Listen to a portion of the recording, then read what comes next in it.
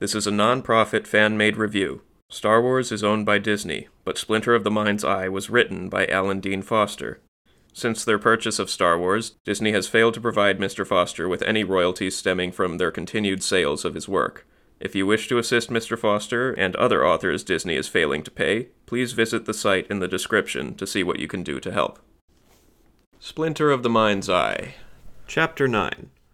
After walking for a while, Luke and Leia start to bicker about Hala, with Leia still thinking that she's just a crazy old woman, and Luke insisting that the Kyber crystal must be real if Governor Asada wants it.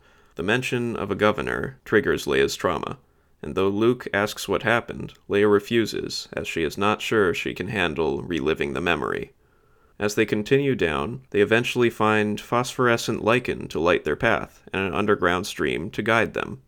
The caves prove themselves to be quite beautiful, with various natural structures such as stalactites, stalagmites, and helictites, and even more phosphorescent plants and fungi.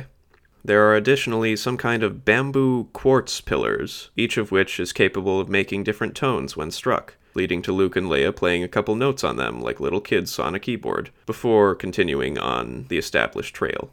Leia comments on how beautiful the caves are, and does a little pirouette, but suddenly the floor collapses out from under her.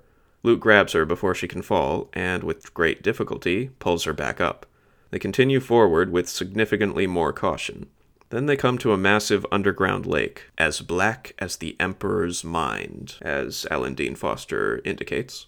The established trail vanishes into the lake, and Luke theorizes that the lake must rise and fall with the rain. Luke spots a giant lily pad they can use as a boat, and Leia finds some rock formations that will work as oars. They fashion a boat and oars, but decide to take a nap before setting sail, as they have been walking for 16 hours. They end up sleeping for 12 hours, before getting up and setting sail across the lake.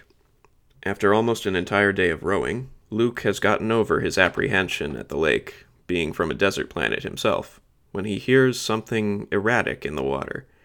Eventually, their boat is assaulted by a massive translucent water creature, which was probably the inspiration for the Lake Hylia water temple boss in Ocarina of Time. Luke slashes at one of the creature's tentacles, and it recoils somewhat. Another tentacle shoots out, and Luke stabs this one.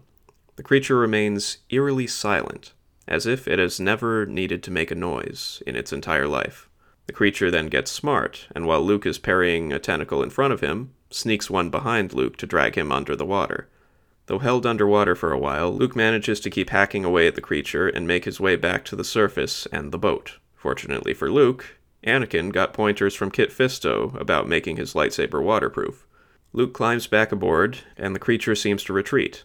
Afterwards, the gravity of their situation seems to dawn on Leia in a crash of emotion, and she spends several minutes screaming and crying.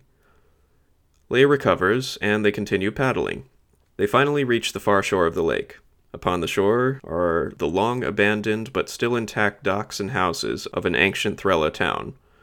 Luke helps Leia from the boat, and she apologizes for screaming, explaining that she never learned how to swim. Despite this, Leia had realized what needed to be done, and chose to keep the burden of her childhood fear to herself until the challenge was over.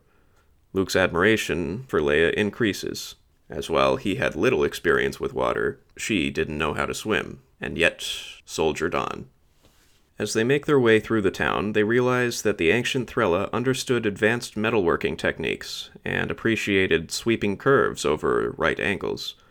Luke begins to sense that they are being watched.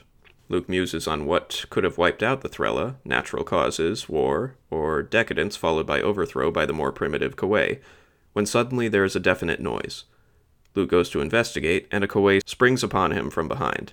Before he knows what he's doing, Luke slices the native in half. Luke quickly rejoins Leia, who procures a stalactite for use as a dagger, as several more Kawaii surround them, armed with flowstone, aka cave onyx, weapons. The Kawaii are described as covered in downy gray hair with tiny shrunken eyes, though the comic book adaptation makes them look a little more like Deadpool, with red hair and black patches around their eyes. In my own adaptation, I kept them the same color as the Greenies to allude to their closer relationships. These Kawaii show no fear of Luke and his lightsaber, despite witnessing one of their number getting one hit killed. The Kawaii charge. Luke slashes 3 of their spears apart, and Leia does a mid-air leg wrap falling throw, much like Black Widow, followed by a stab to the face.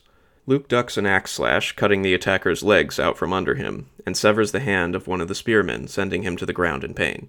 Another Kuei, more cautious, tries spearing Luke from a distance, but when Luke slices the spear apart, he throws the remains at Luke and retreats. The one remaining Kuei, engaged in a duel with Leia, realizes he's outnumbered and tries to flee.